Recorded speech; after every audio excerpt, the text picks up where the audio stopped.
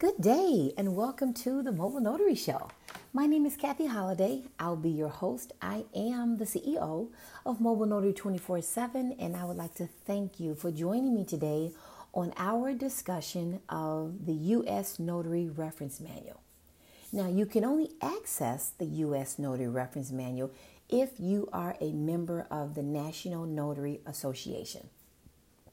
Now, within this, they share a lot of information for the notary, and in this reference manual, I'll share with you a couple things. They actually share with you if you're doing a gerund.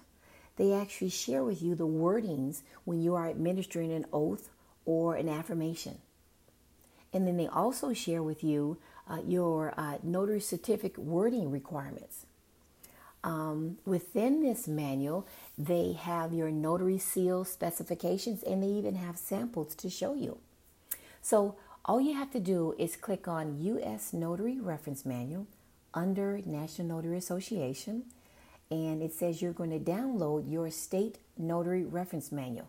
You have to click on the state that you live in or that you are commissioned in. And then once you do that, it actually goes into detail. They have quick facts that shows you your notary term length, your notary bond, your notary seal, your notary journal, and your notary jurisdictions.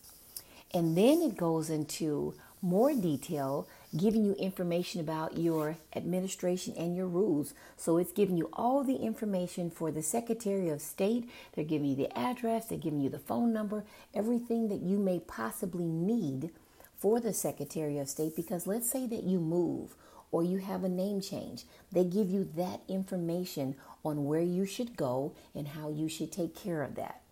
So this reference manual really goes into detail. They also reference laws, rules, and guidelines. They give you that.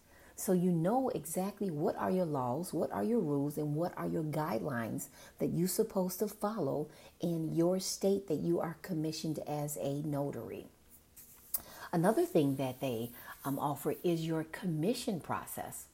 Okay, they have the qualifications, they have the course, they have the exam, which they say for me in the state of Arizona, that's where I'm commissioned, exam is not required. Okay, they also have your application. They have your non-resident. If you are a non-resident, for me, in this case, I am a resident in the state of Arizona.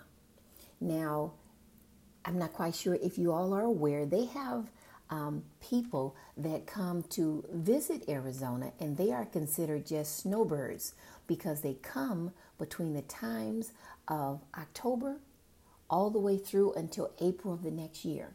They don't want to be bothered with the snow and the shoveling and the ice, and they don't be bothered with that, let's say in the state of Illinois. So they come and they leave their residence in Illinois, and they come and they live in Arizona for that length of time. And you have homes that they literally rent out their homes just for the winter months. So that would be considered a non-resident or a snowbird because their residency would be in the state of Illinois. They're just visiting here for the winter months. And then also they share with you any notary searches. They share with you your term length.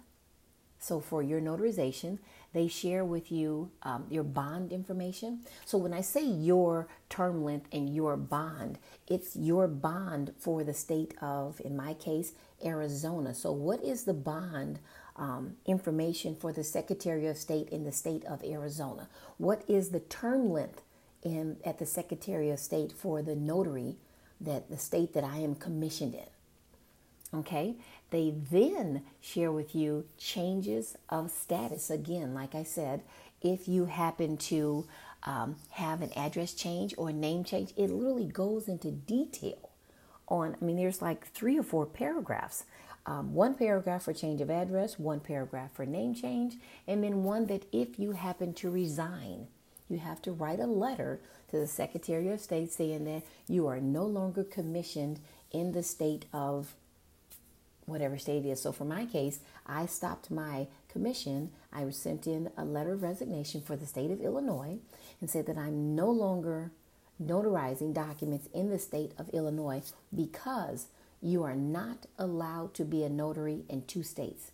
You can only be a notary, commissioned to be a notary in 1 state. So it would have been nice if I could be commissioned in Illinois and Arizona. So when I come to Illinois to visit months at a time, I can still work the notary business in Illinois. But you cannot be commissioned in 2 states as a notary.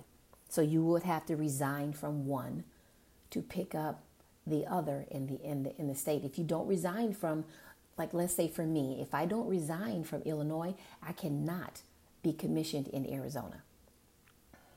Okay, so then they have your notarial acts. They have your authorized act. They have your acknowledgement. Now with the acknowledgements, they give you the definition of the word acknowledgement. It means that a notarial act in which a notary certifies that a signer whose identity is proven by satisfactory evidence appears before the notary and acknowledges that signers signed the document. It literally gives you that information. It says, and then it shares with you what are the standards. I mean, they got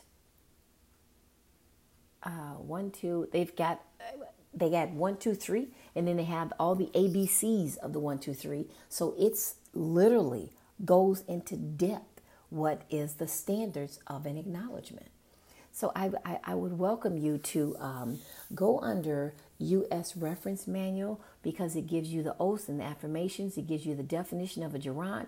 It gives you your copy certification. It gives you your standards and your practices. It also shares with you your comprehensive and your willingness, your common language, foreign language. I mean, it really goes into detail of everything that's pertaining to the state that you are commissioned in. So again, that is under National Notary Association and under US State Reference Manual. And then you click on your state and all of the information pops up on everything that is pertaining to a notarization in the state that you are commissioned in.